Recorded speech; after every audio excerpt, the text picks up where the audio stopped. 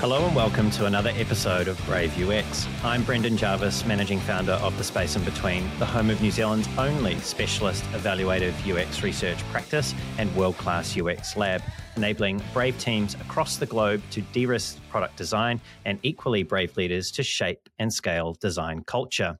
You can find out a little bit more about that at thespaceinbetween.co.nz. Here on Brave UX, though, it's my job to help you to put the pieces of the product puzzle together.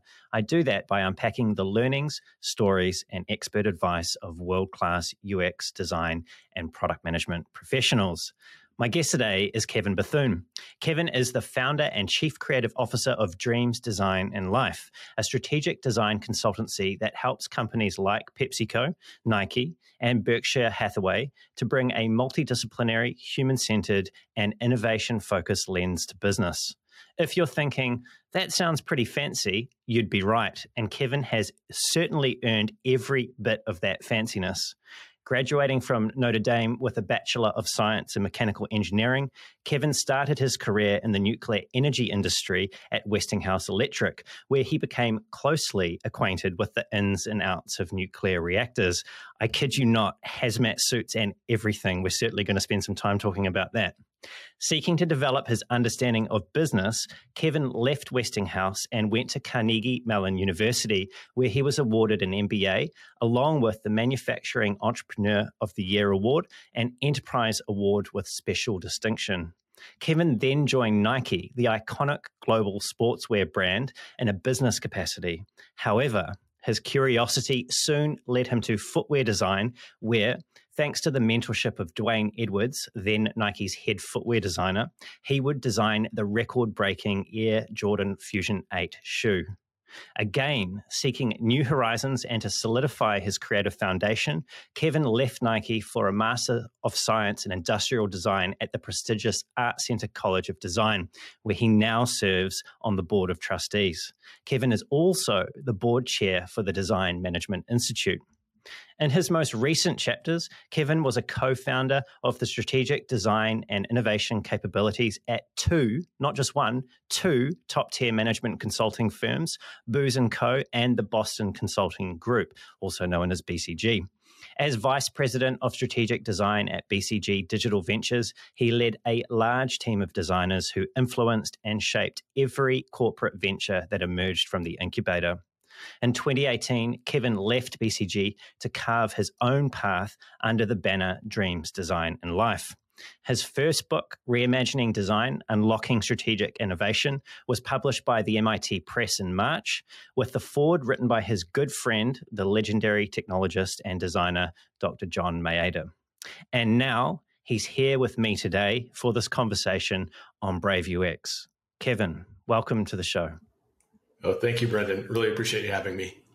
Oh, it's such a pleasure to have you here, Kevin. And as we were talking about off air, we had recently spoken together at Design at Scale, put on by Rosenfeld Media, and we didn't actually get a chance to connect in person like we are doing now. So it is really great to have you here. And I have some serious doubts that we're actually going to be able to get through all of the amazing things that you've done and that you are still doing, but we'll see how we go. Appreciate your kindness. Thank you. Kevin, one of the things that I discovered about you when I was preparing was that you, at least in the past, have been a big fan of endurance running. And that used to be a passion of mine as well, not so much now since I've become a father. But I was curious, how many miles have you clocked in your shoes this week? On average, every week, I'm doing about 20 to 25 miles. So not as much as I used to in my youth, but I need it every morning to relieve stress and just sort of burn off the anticipation for the day. Yeah, that makes a lot of sense now because, Kevin, you are one of the most calm people that I think I've come across. You just have this presence that everything is at ease. So to know that part of that can be attributed to your running is just, it's a little light bulb that's gone off for me. So, Kevin, I know that running is clearly, it's been a passion of yours. You're still doing far many more miles than I am, actually. I feel quite embarrassed. I don't think I'm at the right table here. And I know at Art Center, part of your final project or what you were working on there with your masters was a device that was a wearable that was for runners, and that it was to do with helping runners stay in tune with flow. Was that a self-motivated project? Like, how did that come to be? Yeah, I think so. When I came to Art Center College of Design after my time at Nike, I sort of told myself, you know what, I'm not going to just go back to like athletic topics. I'm going to try to keep my options open and keep my horizons expanded. And by the time, though, you are who you are, and by the time the thesis rolled around, I just knew that my passions were sort of in the space of serving human potential, unlocking human capability.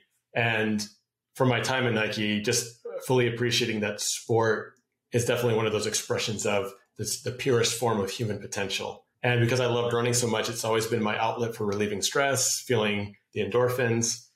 I told myself, like, how could I help running communities in general? And this is around the time where wearables were starting to come on the scene. I observed sort of Nike and the Fuel Band with that exercise, or the rise of Fitbit and these kind of things. And this notion of quantified self sort of was part of the zeitgeist for all things wearables. But again, I found myself still running and wearing watches or carrying my phone. And it wasn't necessarily the most intuitive digital experience. It actually interrupted my flow of the run versus helping me actually stay in flow. I totally know what you mean. Having used to run with an armband with my big phone on there, and you'd sort of be running along, and you'd have to twist your shoulder to try and see what was going on, and then your gait all goes terrible. Yeah, that's right, exactly right. Or crossing traffic and the danger of that. So I said, like, what could be a more intuitive set of affordances, which led to the device and the way to really streamline that experience. And being centered around flow, like how often in a regular week do you reckon you'd actually hit that flow state in your run? If I'm lucky, probably 1 or 2 days out of the week where I feel, wow, that was a good run. Yeah. For people that aren't long distance runners and haven't experienced that high, it is like, for me anyway, it's like running on clouds. Everything aligns in your body. You can dial up and down your pace at will. You feel as close to a god as I can possibly imagine you would feel when you hit that sort of spot. Is that what that's been like for you too? Totally. Yeah. There was a Runner's World article several years ago that talked about a runner seeing the 7 golden cheetahs on the horizon. It's sort of like this heavenly moment where you're just one with the cheetahs running on the clouds. So that vision comes to mind anytime I hit flow in my run. Yeah, brilliant. Just before we'll come back to your time at Art Center, but before we do that, I really wanted to touch on a number of things. But one of them, which is your journey to design and in design, which is truly, really, it's one of a kind. I know you could say that about many people, but your journey is particularly special. As I've mentioned in your introduction, you've just written a book called Reimagining Design: Unlocking Strategic Innovation, published by MIT Press. This book touches on that journey, and it's not quite what you expected, as far as I understand, when you first started. Who is this book for, and what is it that it will give them? No, it's a really good question. And honestly, when the idea of writing a book came to fruition, it had come from those recent career chapters of standing up design and innovation capabilities, especially in spaces that hadn't understood the power of creative problem solving. So it could have easily been another book on design business integration, or another book that adds to the canon of design thinking. All worthwhile pursuits. There's still plenty of books to write in those two areas. But I think when I started writing, we were wrestling with all things pandemic and the compounding pandemics of social justice sort of awareness and climate change, and all these compounding things were happening at the same time, where I couldn't help connect the overt stuff we were seeing in the media every day to a lot of the covert realities that we were experiencing every day in our personal and professional lives. And I found myself sort of going there. I couldn't help but go there, to that personal lived experience, whether it's in the workplace or navigating my community, and unpacking that. I found myself, the writing process was a cathartic act of unpacking a lot of that stuff that had built up over time. That stuff that had built up over time, and being in that space of the pandemic and with the unrest that was occurring, particularly in America. Hopefully I'm not using the wrong term here, but the systemic oppression and racism that has been directed towards the Black population for as long as the Black population has been in America. How did you know just how far to go with that. You know, it sounds like you were riding a bit of a wave of your own lived experience, a bit of emotion. Like, what sort of checks and balances did you have in place? Like, did you work with someone like John Mader on that sort of role of just checking in and helping you to refine the message and how you were telling that story?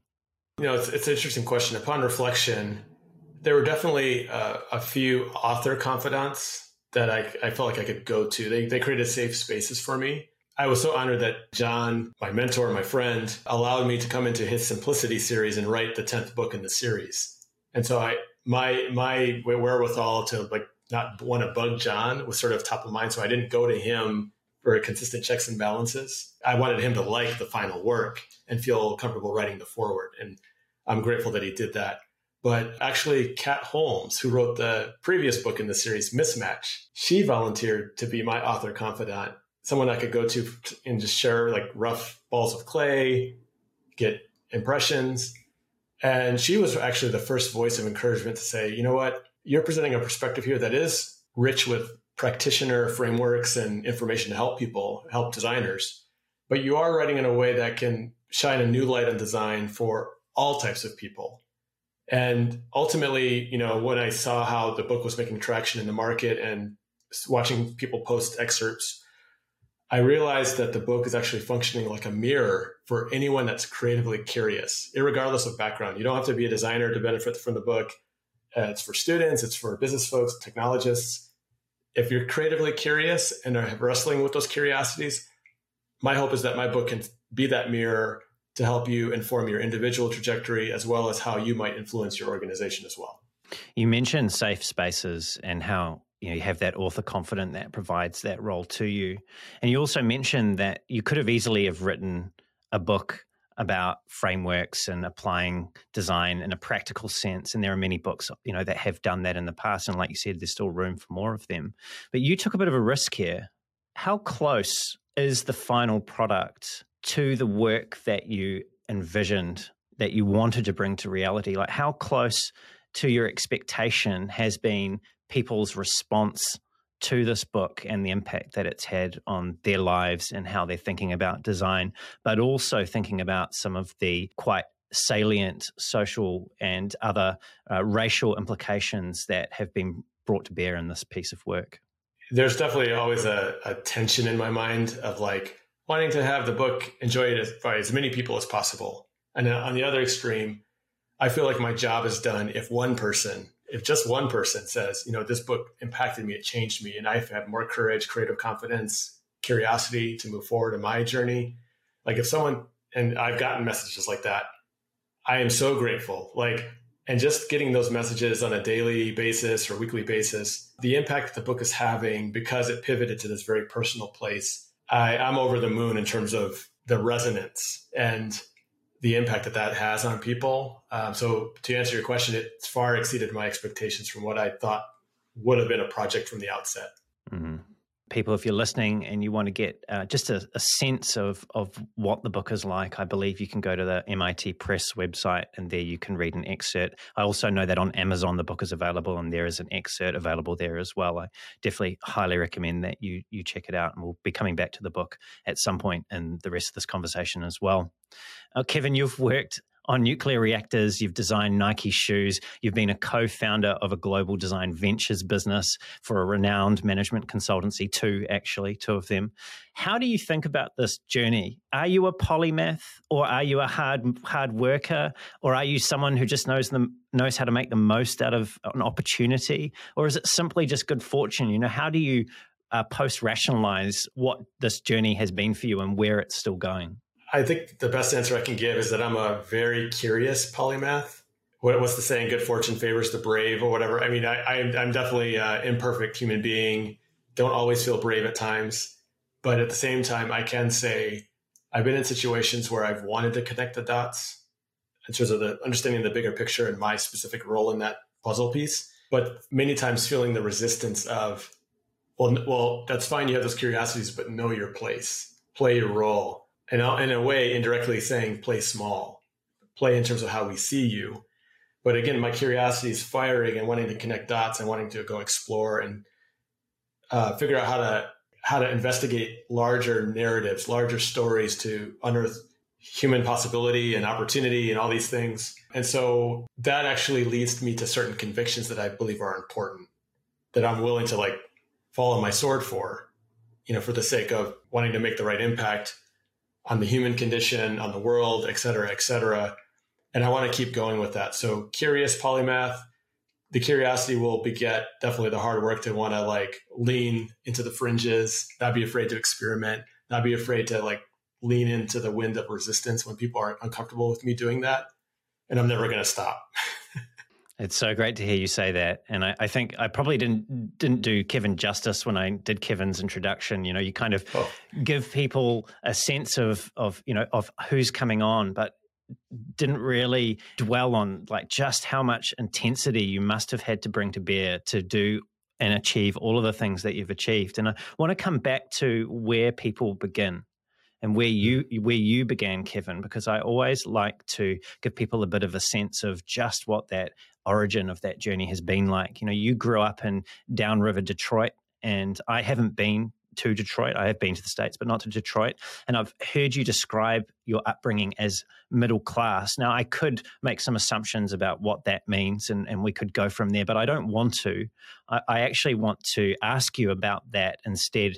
So when you think about Detroit, downriver Detroit, growing up, what memory stands out for you that captures what that time was like?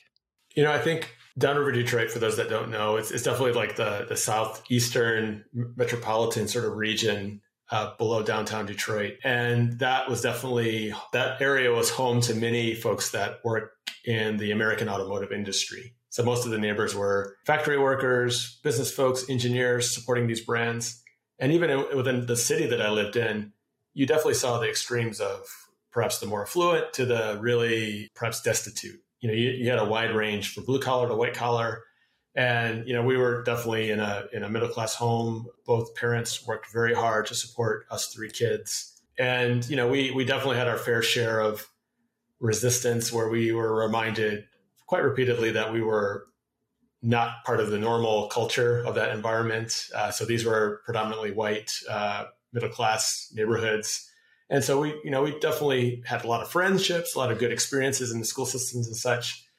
My parents had a lot of friends from all, backgrounds and races, but every so often you get reminded you're the other, you're the Black family in the neighborhood. And some may not feel like they want to welcome us and they want to make that known. And so the innuendos or even the overt slurs in school, the epithets that you would find in workplaces and institutions, like that, you would see that stuff, the graffiti, you would see that stuff. Our home was even, vandalized a few times in the different parts of Michigan where we lived. I understand that at one point you were the only Black family living on the street, and you recounted, I believe this was in your Design at Scale talk as well, you recounted being a small child, and you've been very kind in how you've described this, but a brick coming through the window of your family home. And I just don't think that many people who aren't people of color have any idea what you've called it resistance. That's a very polite term for it. I don't think we have really any sense of what that weight is like to live with and walk around with and go to school with and go to the workplace with. These were your neighbors. These were people in your community. Yeah. I mean, the brick was one episode. Another was, the N-word being spray painted on the garage door. And my father purposely left it up so the neighborhood could see what was capable from their neighborhood, from their own neighborhood. Yeah, I'm speaking broadly here about the West, but we are very good and quick to criticize, and so we should as well uphold human rights globally. But we are very quick to forget just what a poor job we have done at home. This wasn't 1930s Germany. This was 1970s, 80s downtown Detroit. I want to come back to your father. I understand he spent his whole career in merchandising and retail, and he is someone, at least from the very few things that I've heard you say about him, that you have taken some strength from. These are my words, not yours.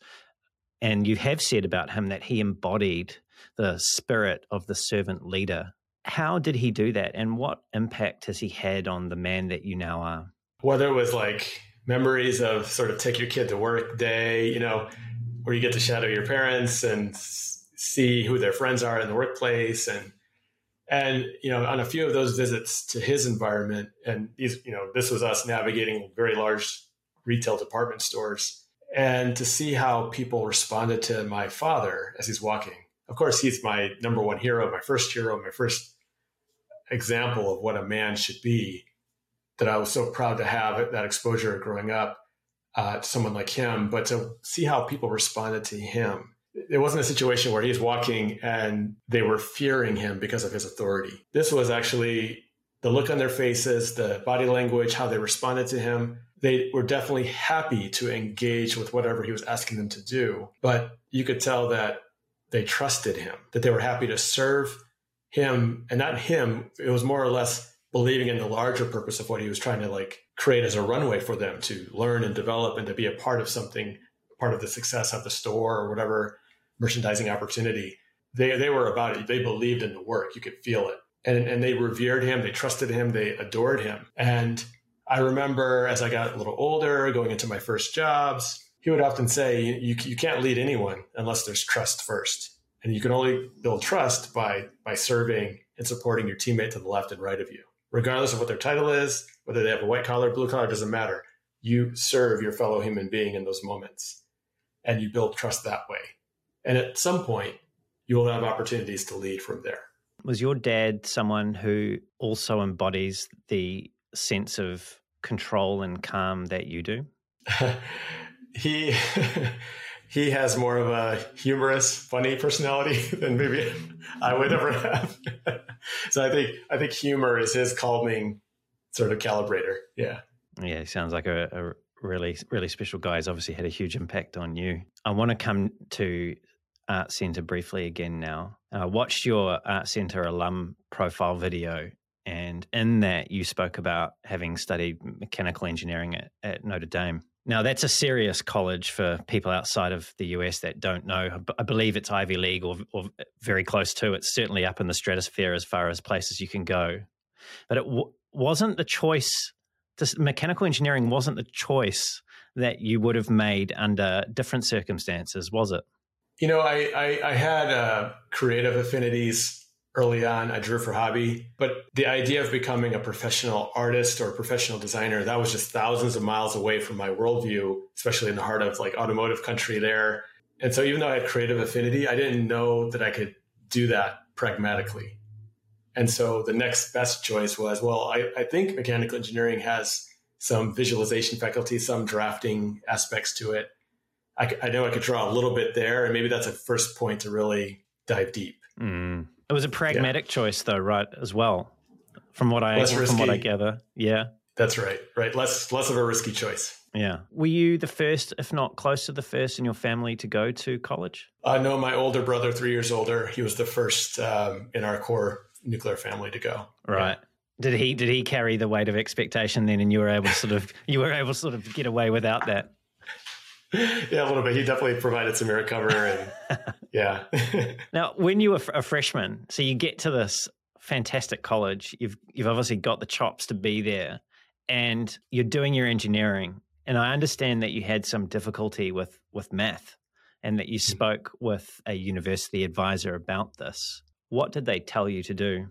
And honestly, it probably was more than just math. It was just whether it was math, chemistry, physics.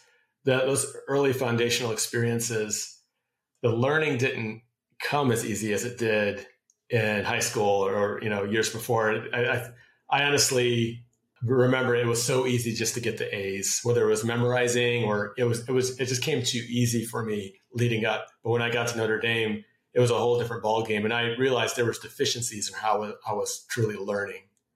And when it came time to, visit the freshman advisor with your first round of midterm grades and some of those challenges in hand, like not feeling like I was meeting the mark, the first position was, I'm not sure engineering's for you. Maybe you should go do something else, like study business or liberal arts. And at the first sign of challenge, that was the counsel. So you didn't heed that advice, though, did you? No, I think it ties back to the upbringing, my parents believing in us, inspiring us to really go for our curiosities. And I knew I liked the intersections of math and science and, visualization, whether it's drawing or drafting or 3D work. I knew engineering was speaking to me with relevance. I just needed to figure out how to learn in that world, learn better. And I ultimately decided in knowing that my parents, my family would whisper in my sort of the back of my head, you got to do what it takes to figure this out because you're meant to pursue this. It's meant for you deeply in your core. You just got to figure out how to master the work that's necessary to get on the playing field. What'd you change? I think it was doubling down on ensuring that I didn't just memorize terms, or I didn't just like methodically plow through problem sets, that I pushed myself to really understand the material, to not just memorize, but to really learn and master and understand at a deep level how these paradigms were working, so that no matter what question was posed on an exam, I could figure out how to navigate because I knew it that well. I think it was just more of a double or tripling down of mastering the subject matter. It's so telling though, isn't it? It's often something that's lacking for us in our high school educations, is that discipline around how to actually think about what it is that we're consuming as learners. Totally. Yeah, it's such a key skill. And I wonder actually, just kind of going not off topic here, but it sort of occurred to me, I wonder what, you're a father, right? As far as I understand. Yes, my son is 12 years old. Yep. Right. So he's at a very important, I mean, every age is important, but he's at a critical age, right, where he's about to head off to high school. How do you talk to him about his learning? Like, what sort of things are you encouraging him to consider and to think about and stance to adopt to his education? Like, how active are you in playing that guide, that beacon for him for what learning can be? Yeah, I think both my wife and I really try to encourage him to plan his day so that he's making the most of the time that he has to, learn or dive into his assignments, to not be sort of reckless with how he spends that time, because the details matter. And when it comes to learning, like, I want him to definitely not go through the same mistakes that I went through. So I'm always saying it's not enough to just quickly memorize, because he's a fast scanner, and he can totally memorize easily a number of terms or a number of ways to calculate a problem. But do you really know it? Do you really understand it? So just sitting with him, coaching him to actually read the full context, really appreciate it, really digest it, articulate back before he starts a problem. Like, what do you understand about this? How would you organize the problem before you start just calculating or attacking it? How would you think about arranging and planning your essay before you actually start writing? So when he does that, he finds that he's actually a lot more efficient, and he has more time for fun things because he's been a lot more effective in the homework time. So the retention probably goes up as a result. That role of conversation and question that you're playing, it's such a key one. So you obviously made it through mechanical engineering. You graduated from Notre Dame. I understand you weren't that thrilled with the opportunities that mechanical engineering was presenting you with, at least from most companies and in most industries. And then you discovered nuclear energy. What was it about nuclear energy, and specifically Westinghouse Electric, that made it more attractive than some of the other things that were coming your way? Weirdly enough, in my freshman year, I think it was physics class, there was an excerpt around nuclear power in the physics book. And it talked about long-handled tooling and robotics and working with reactors. It was a short excerpt, but that stuck with me. And then when it came time for senior year and all these industries are coming to campus, the typical pitch was, well, to do engineering, you're going to have to first learn our business. You're going to have to work on a factory floor under some foreman, shuffle inventory, or move carts around, organize things, clean the floor, these kind of things.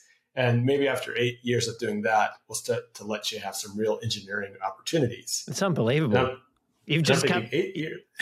You've just come out of this wonderful college, and this is what they're saying is your potential for the next 8 years. I can't believe it. Yeah, a lot of industries had this trajectory sort of mapped out of what you're supposed to do. And meanwhile, the nuclear industry, what I hadn't even thought of since that first sort of moment in freshman year, but I got an email out of the blue. Westinghouse was really bullish around new talent. The industry was actually bullish because they hadn't hired young people coming out of school for 10 to 15 years prior. So they were facing a knowledge crisis. They were fearing the brain drain of all these engineers retiring. So the door was wide open. Come on in, learn from the best, and really get a lot of credible experience early and often. Yeah. I don't know how, just thinking about that, I don't know how comfortable most people would be knowing that, someone in their early 20s has so much responsibility for something that could go so terribly wrong. But clearly you were very capable, and people around you and in that same position did a good job, and definitely benefits in helping young people come through at the time into an industry that hadn't done its job in terms of recruiting new talent. Being inside a reactor is not a place that many people would voluntarily choose to be. It's probably the last place that most people would want to be. Where did you put your fear? I think definitely from the education, there was a respect for the science. And as long as I understood what was happening, and again, like the expertise was there to really help me understand, aside from the media rhetoric around nuclear, like this is actually how things work. Here's where you need to really protect yourself from harmful exposures. And as long as you do those things, you can actually have a safe, fulfilling career and have no, health risk associated with your time in the industry. So a ski day on the top of a mountain might expose you to more radiation from the sun than all of my nuclear career combined. So understanding the science and understanding the facts, I got more comfortable with the idea of working in that field. I think I saw a photo of you when you were giving a talk where you're in the reactor, and I'm probably not using the right words here, but you're standing there on the framing with some colleagues that's looking down into a reactor, right? And we were over the water surface, literally the reactor is sitting at the bottom of this giant swimming pool, basically, and the water is the shielding agent protecting us from the harmful radiation below. That blew my mind. It's just water in between you and this thing that could cause so much destruction to the cells in your body.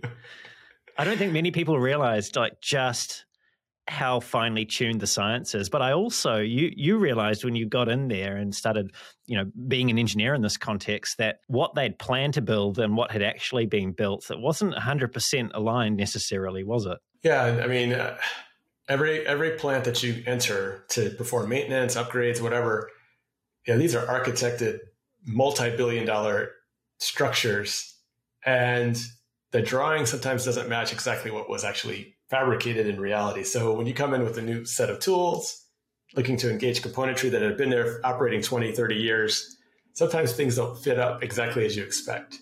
And you have to anticipate the contingencies. So all that just gave me an appreciation of what it takes to deliver on the product promise under mission critical guidelines, and really carrying forward the tenets from my mentorship from my father around building trust and working with high performing teams. Like that was on steroids in that environment. I don't imagine there's many situations in the boardroom that phase you much, Kevin.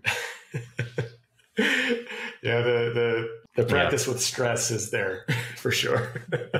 I'm getting a real sense now of where you get your calmness from, having just recounted that story. Thinking about your experience as you're a polymath, as we were talking about, you've obviously developed your foundation in design and built on that in more recent years in your career. But how do you think the mindset of an engineer, the sort of typical engineer, if we can stereotype, compared with, say, your typical designer or people that haven't had training across disciplines in those two things, how do you think that they differ? Whether you believe a designer has a hand in articulating, communicating, visualizing a future state experience that we're creating, we're essentially creating the future. The engineer, I think, brings a healthy respect for what is actually feasible. There's an appreciation for how the physical world actually works. Arguably the same is true on the digital side of things too, if you're a digital engineer of some sort. But that appreciation of how the world works and being able to unpack existing systems and then connecting that to how we can reconfigure, reimagine, or translate a different future state. I think that combination is incredibly powerful from my experience. Do you suspect that designers' love for the future state and engineers' appreciation for, sounded like you were saying they had a healthy appreciation for reality and what's possible within the current context. Do you suspect that's why engineering in, say, digital product-based businesses or services tend to do better with the business than designers do in terms of their ability to connect the value that they provide back with value that the business is trying to drive through the products and services that it's putting out there in the world? Yeah, I think perhaps there's less of a, I hate to say the word, but naivete and communicating the hard knocks to the business world. I think engineers have a probably easier time of that, and not being afraid also to speak up to the challenges. Like, we have a clear obstacle here. This technology will not work unless we do X, Y, Z. I think the business world will appreciate that sort of answer and work with it versus, oh, there's a dream future state that I've envisioned. Believe me, this is more attractive than what you're doing right now. And that's a harder mental jump, I think, for present day stakeholders that are immersed in a short-term reality to deal with. So not necessarily that designers need to completely become boring or completely less weird than they currently are, and all their, and I am one, so all of our wonderful traits that we have, but that we need to develop a bit more appreciation for reality in order to have more influence. Yeah, I almost see it as a bifurcation in our brains. Like, yes, we have to build up our short-term empathy, our pragmatic empathy for what the business needs to do. And how are we actually being subversive with good intent to help the business be more successful? Mm-hmm. But I think that connects to the other side of our brain to say, like, we need to dream and come up with compelling visions that pull the business to a better place. And you got to have a strong North Star that can pull on the business and really challenge it to do better. And I think that imaginative spirit, definitely design is probably one of the most important advocates to really craft that story.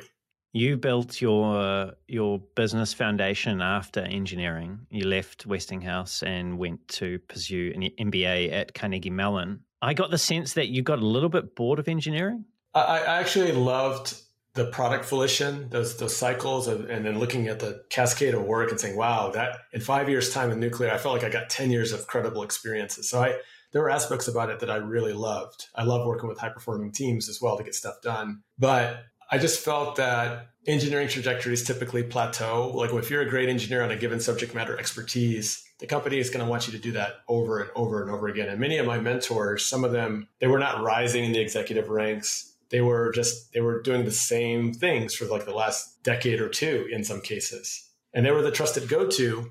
But was that enough for me? And meanwhile, my curiosity is wanting to connect the dots to entertain, like, how, as an engineer, could I participate in strategic conversations? And of course, I lacked the business acumen to have those conversations. But again, the curiosities were pulling in that direction.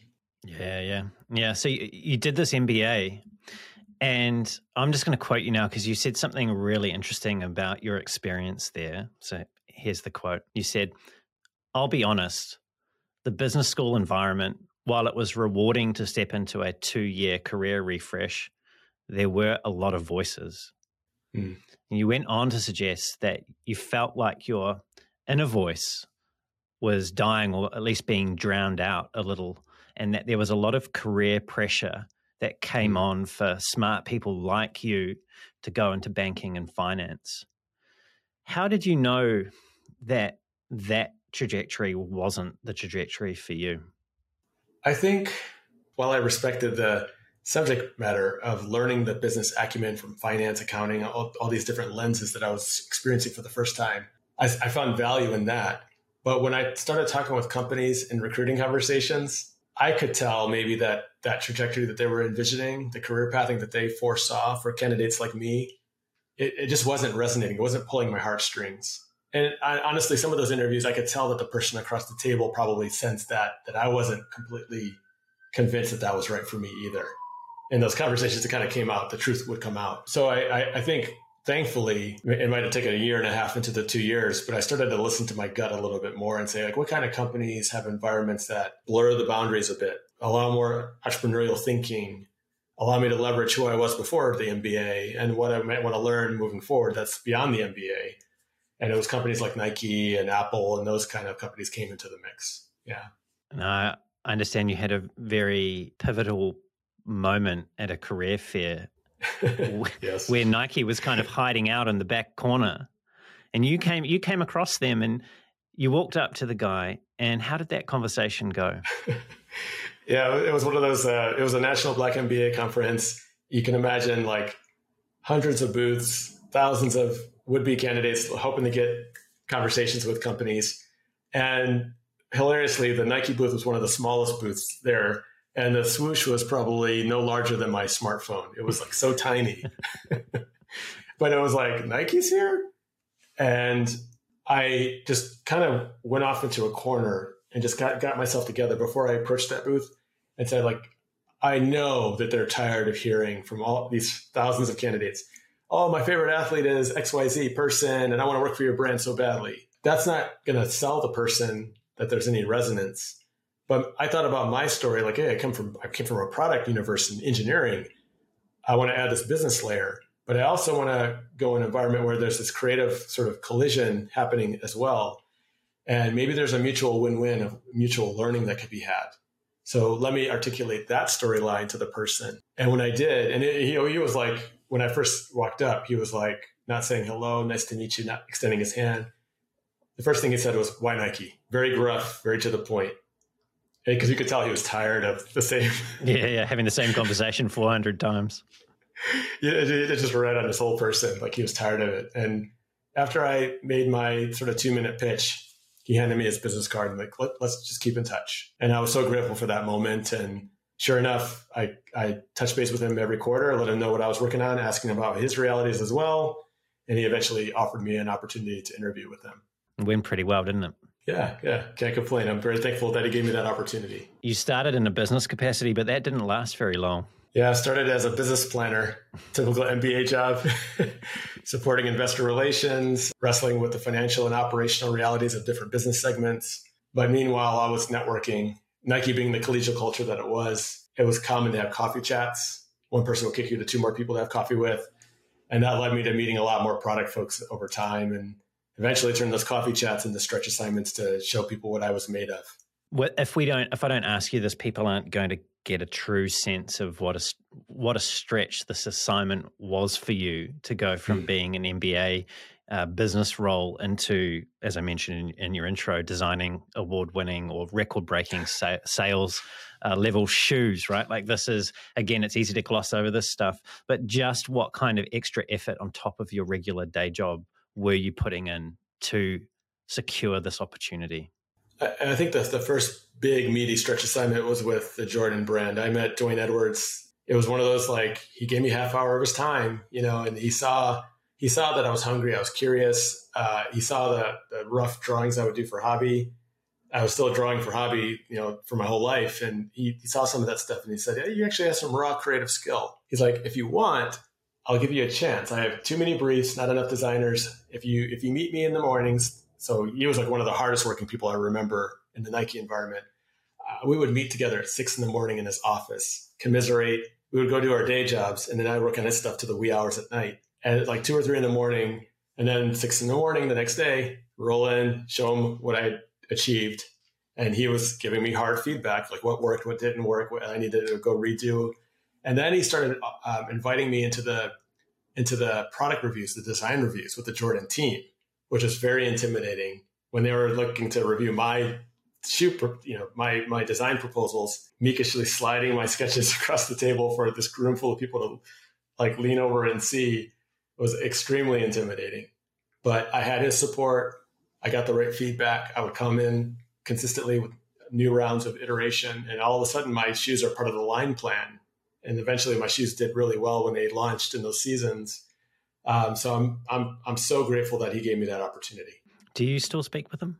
Yeah, we're friends to this day. I consider him still to be a mentor. We're always supporting each other's ambitions. Now that he's beyond Nike, he's now doing great things with Pensole, now Pensole Lewis College. But we're big supporters of each other for sure. Does he still give you hard feedback?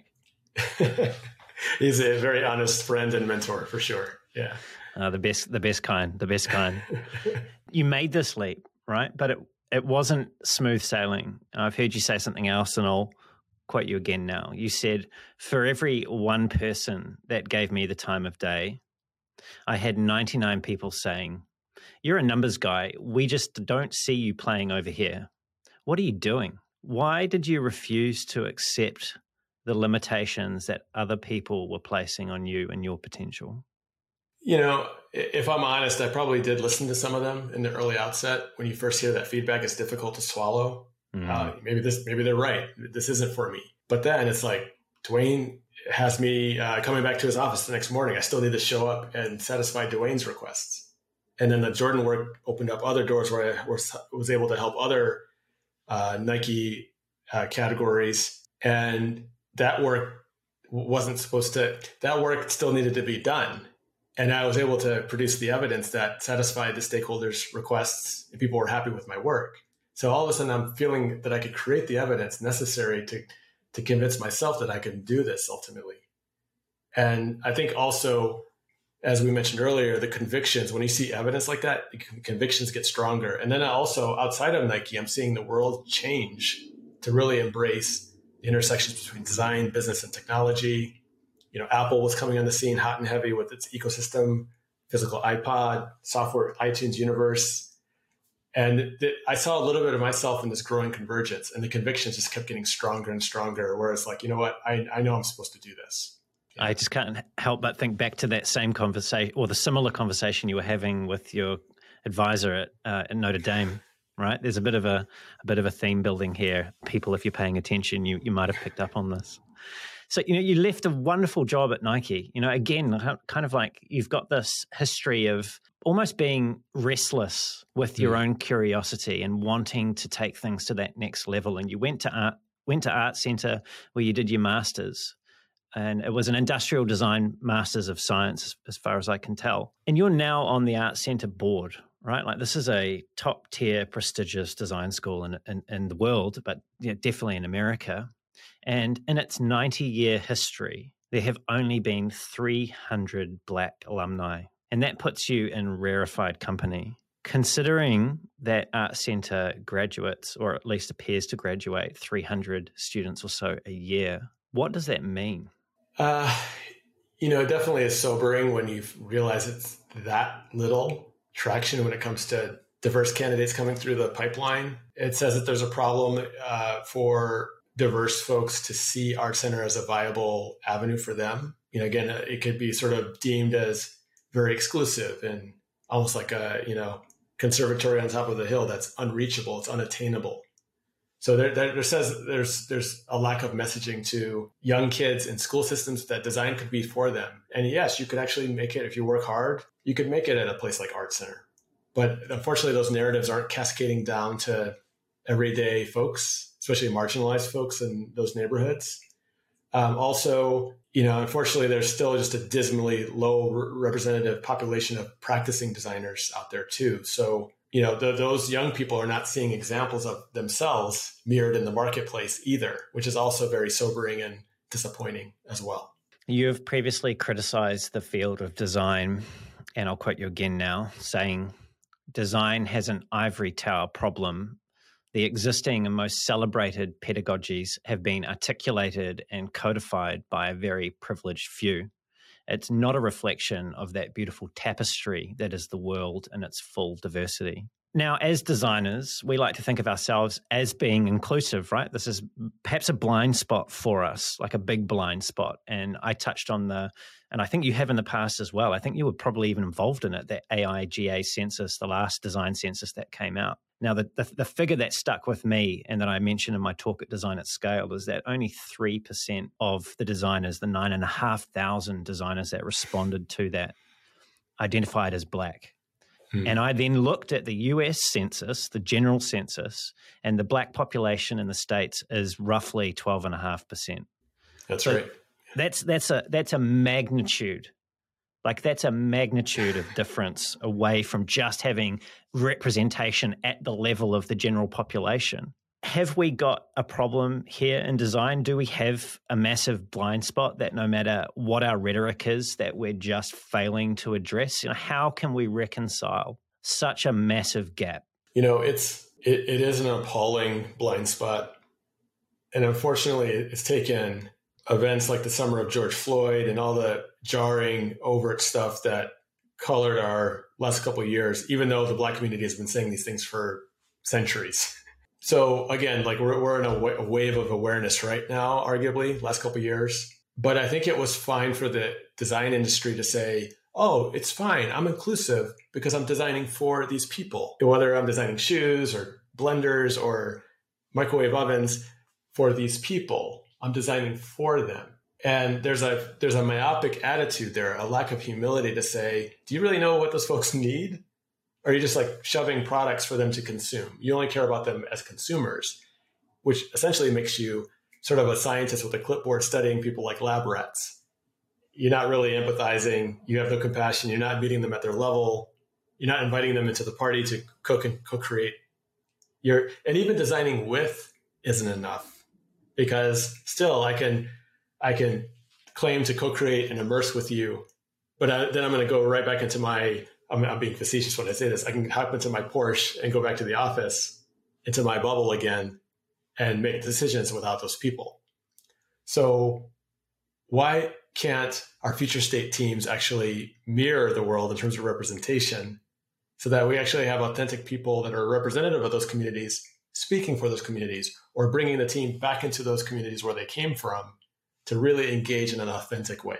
Versus a lot of the resistance that I felt, where the prestigious design firms might look at me as a candidate. I'm not sure this is for you, or you don't look like my design studio. You're not wearing the black turtleneck the way that we wear it, or you're not listening to the music that we listen to and who we'd like to go have beers with after work. Like, you're kind of different. We're not sure. Are these inferred, or are these explicitly said to you? Combination of both. And it's not just me, it's also my Black peers in the industry, where we've found design through weird, atypical paths, and we share notes with each other.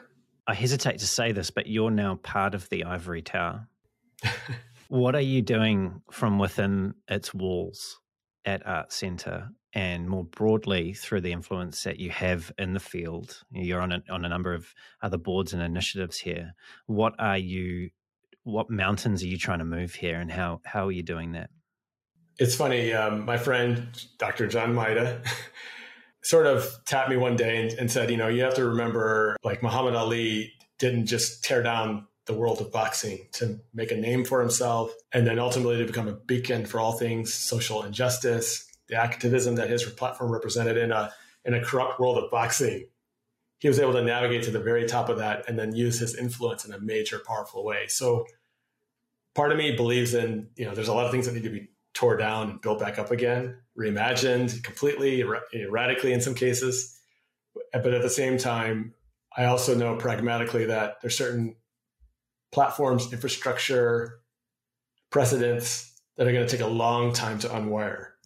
And so while those platforms are actually so intertwined in our everyday makeup, learning how to navigate them, to create space, to advocate for those hidden voices, to create opportunities. I'm a big believer that I can't just do my job. And if I'm the only one in the room, that means I failed. But I need to be conscious of, like, who can I bring along with me? What communities can I be a part of to show them the work that I'm a part of, or, shine a light on other people doing great work so that they can see that. And let's share it with each other. Let's actually practice some eminence so that we can learn from each other and realize that we're not alone in this journey. And then let's go shine a light and provide mentorship and exposure to the next generation that's coming up, watching all of us as examples. Do you think that most companies see diversity as a social problem that needs to be solved, or as a risk to their profit and loss that needs to be managed? I sort of see it maybe along the tiers of, number one, I hope to believe that the large part of our humanity, or human collective, cares about doing the right thing, and they want to feel like they're invested in that pursuit. But to our earlier arguments, the business world has a huge, appalling blind spot in this regard.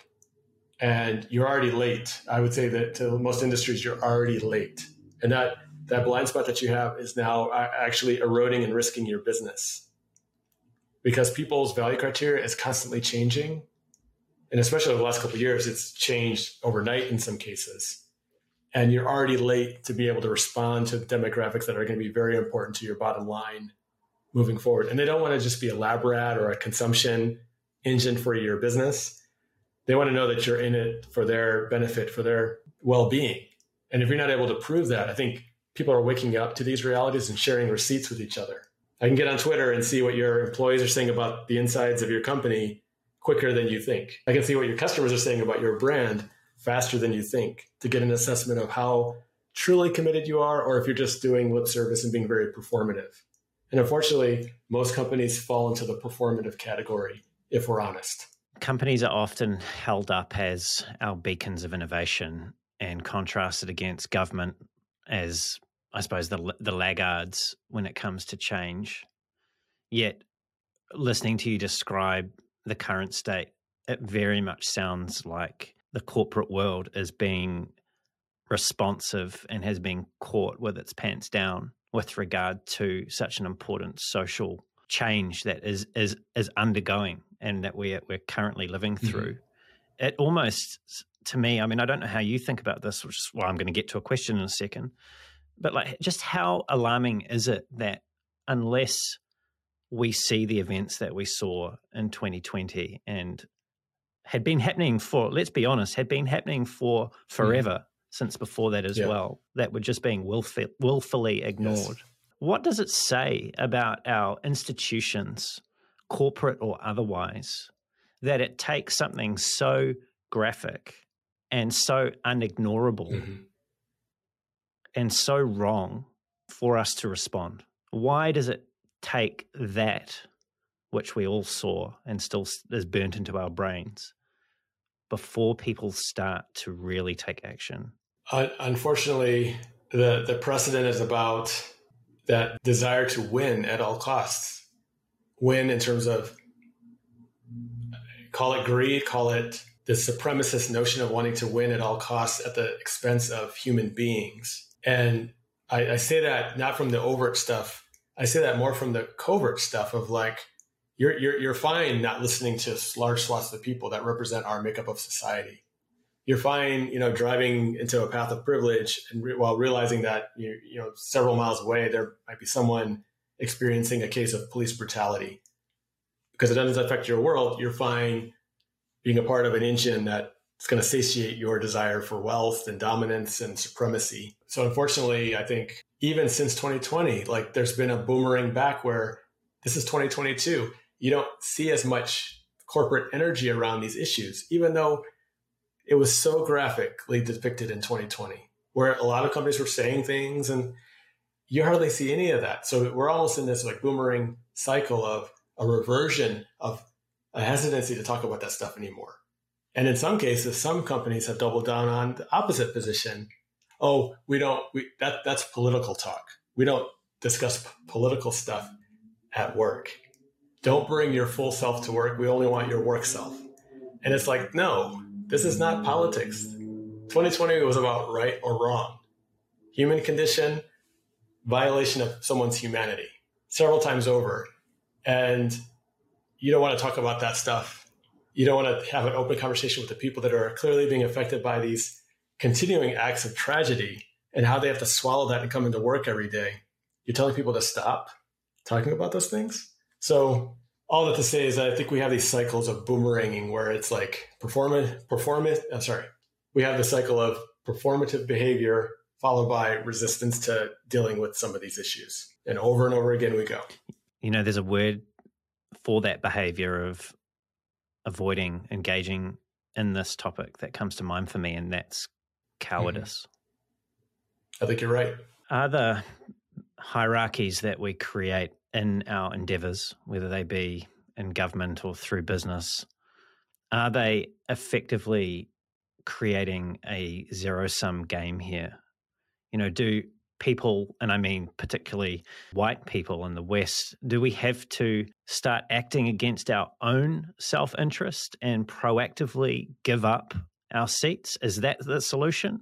Is it that drastic? Or is there something that I'm not seeing and that people aren't seeing as a way of actually addressing this fundamental social problem that we have created and continue to perpetuate? I think as you characterize that question, I definitely see in my mind two ends of the spectrum, zero-sum game clearly, or a flourishing of opportunity for everyone. And I'm definitely of the camp that leans to, there's a latent opportunity to really flourish where we can all benefit if we open our eyes and say, like, how do we mirror the marketplace, mirror this mosaic of humanity, ensure that our teams are representative, that we allow people to bring their whole selves to their organizations that they're a part of, and that we'll be less biased, we'll have less blind spots, we'll create enormous business opportunity if we do that. Hopefully a responsible, respectful opportunity at that, right? In the short term, though, as part of a strategy to eventually get there, if I'm a corporation, my whole sea level is, and the couple layers below that sea level are all white males, for example, you might have to make some concessions to say, this is just a mismatch. We're mismatched and we need to fix it.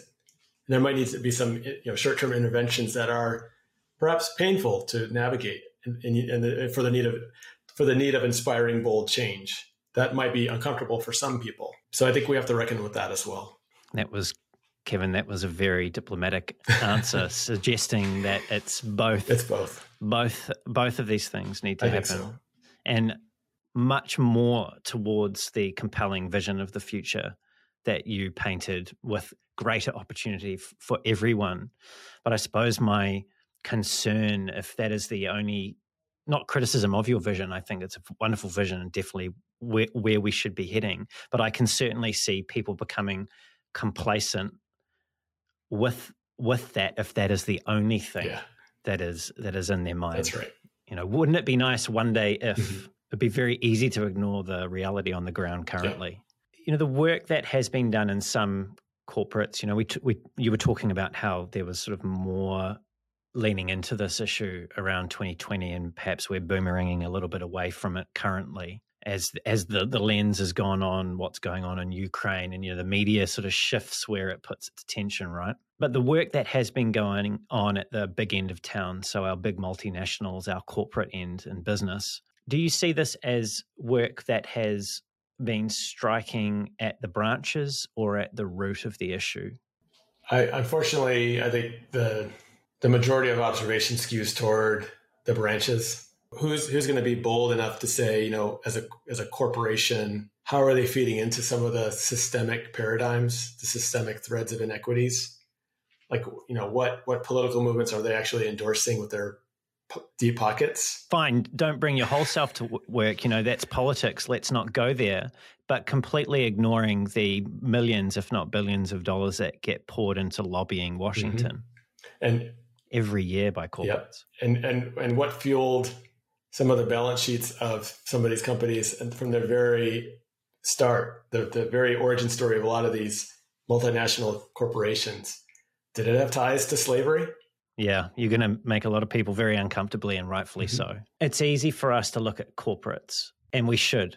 We should look at them very closely, and we should scrutinize their behavior and their origins and what they're doing and what they're not doing. And again, I talked to you about this off air. So I come from New Zealand. I live in New Zealand. I'm a white guy that lives in New Zealand. I'm not on the ground in America. I don't have a front row seat in the American play that's being played at the moment on stage, right? I'm not there. But what I do wonder is, we have our own issues in New Zealand, which I won't go into because it's not the focus of today. But how much of this is actually way more fundamental than our expressions as humans and the corporates and the organizations that we create, and more about the way in which we govern ourselves, and that we have chosen to legislate and live in community or not with one another. Like, how much of this is actually the root of this problem that we have? How much of this is actually a result of our failure to govern ourselves in a way that works for all people? Yeah, I think whether it's the corporate arena or like how governments have been wired to ideally serve their people, the wiring is so incestuous with each other, with either side now, and even through history.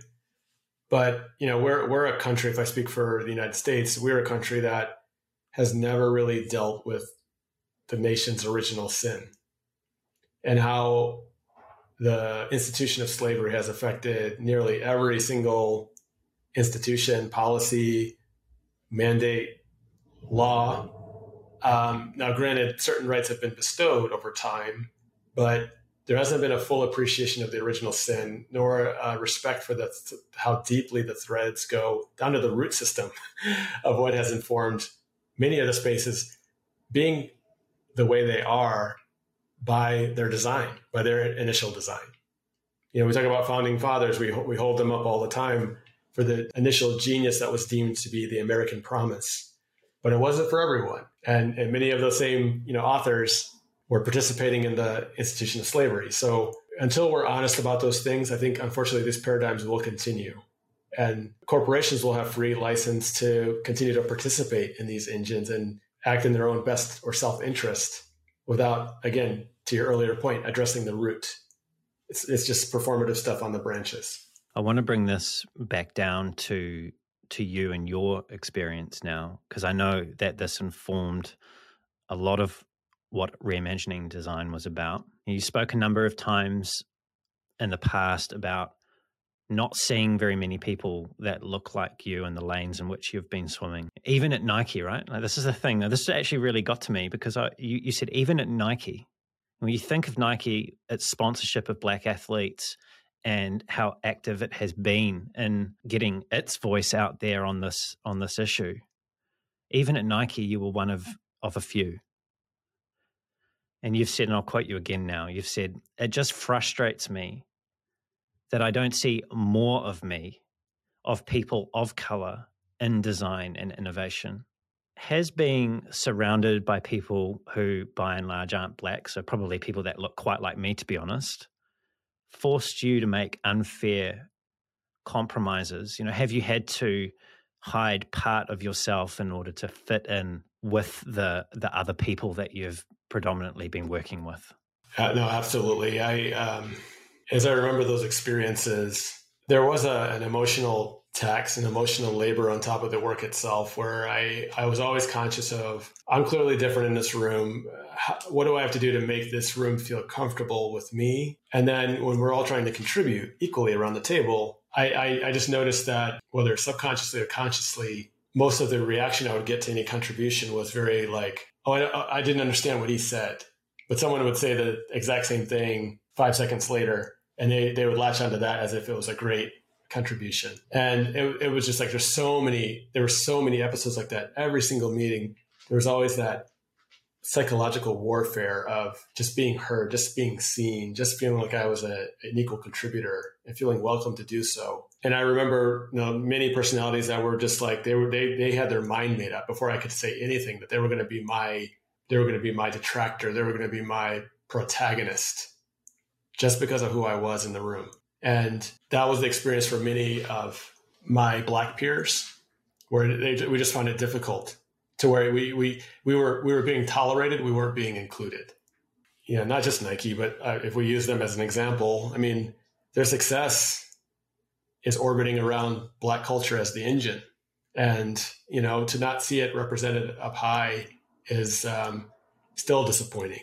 I, of course, have fondness for the brand. I have still mentors and advocates that I keep in touch with there, but I'm still just emotionally disappointed because there hasn't been the level of traction that I would like to see in that organization.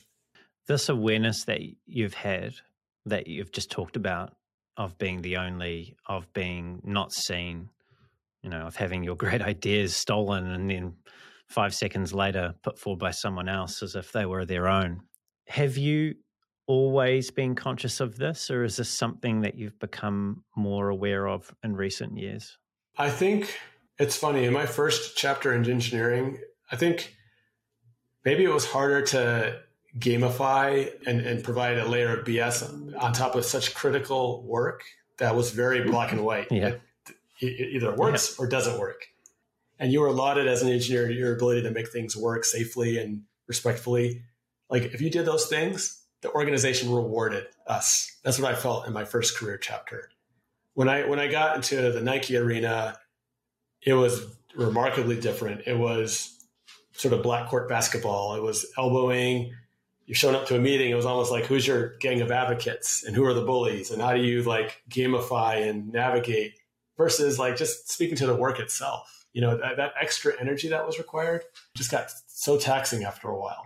And I think a lot of it, even though like I'm all about, competitive organizations trying to like do the best work that they can possibly, but sometimes some of that stuff, it provides an excuse for the bias that sits underneath, or the ignorance or the prejudice or the racism. And some of that is just noise that's from people being selfish about their own self-interest and not really helping the company move forward. So again, this behavior feeds into the myopic tendencies and the blind spots that are ever so beleaguering what's possible for these companies. You're a parent. How do you talk about these issues with your son? How do you explain to him what your experience has been like, or what's going on for him that he may be experiencing, why it's happening, and what it all means? What are you saying to him about this world in which he is, just about to become a young man in? When he was maybe like 9 or 10, I was anticipating having a long sit-down conversation about a lot of these issues. But honestly, it's been a series of micro conversations to warm up his senses to the fact that, you're navigating a society that is designed in a certain way that isn't always in your best interest. It's not always going to be supportive of you, but you need to understand where you are, who your family is, what our values are, and what we believe. We believe in your infinite potential. You can do anything as long as you apply your mind and hard work to it.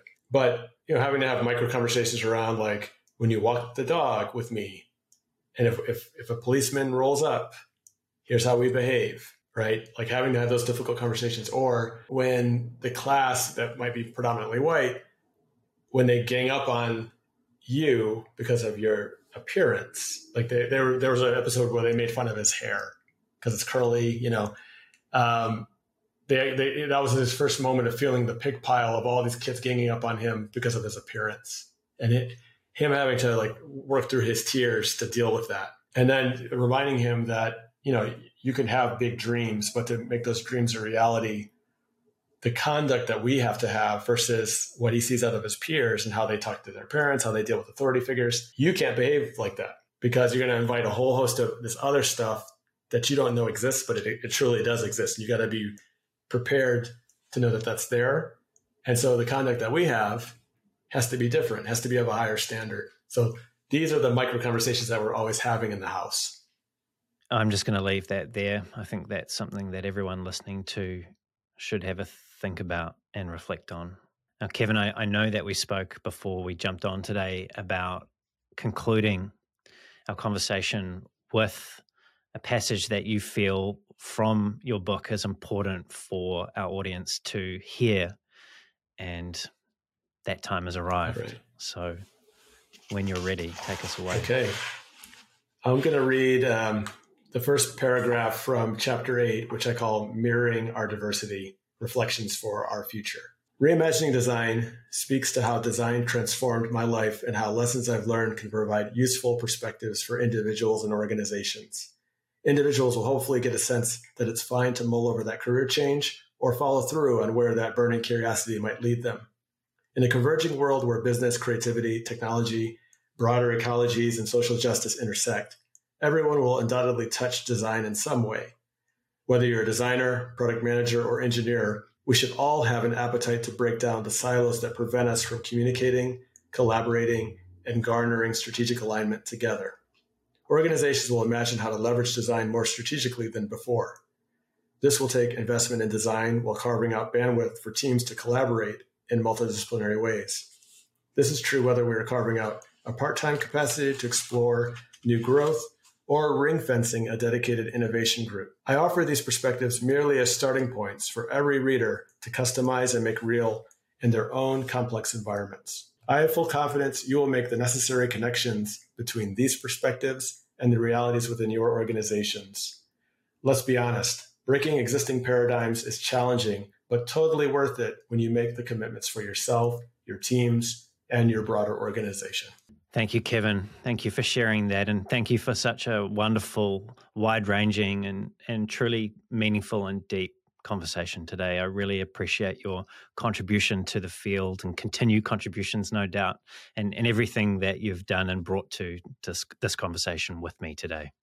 Oh, thank you for this wonderful conversation. I really appreciate where you took things, and that requires boldness and courage on your part. So thank you for being a new friend and an ally in the cause. You're most welcome, Kevin. My pleasure.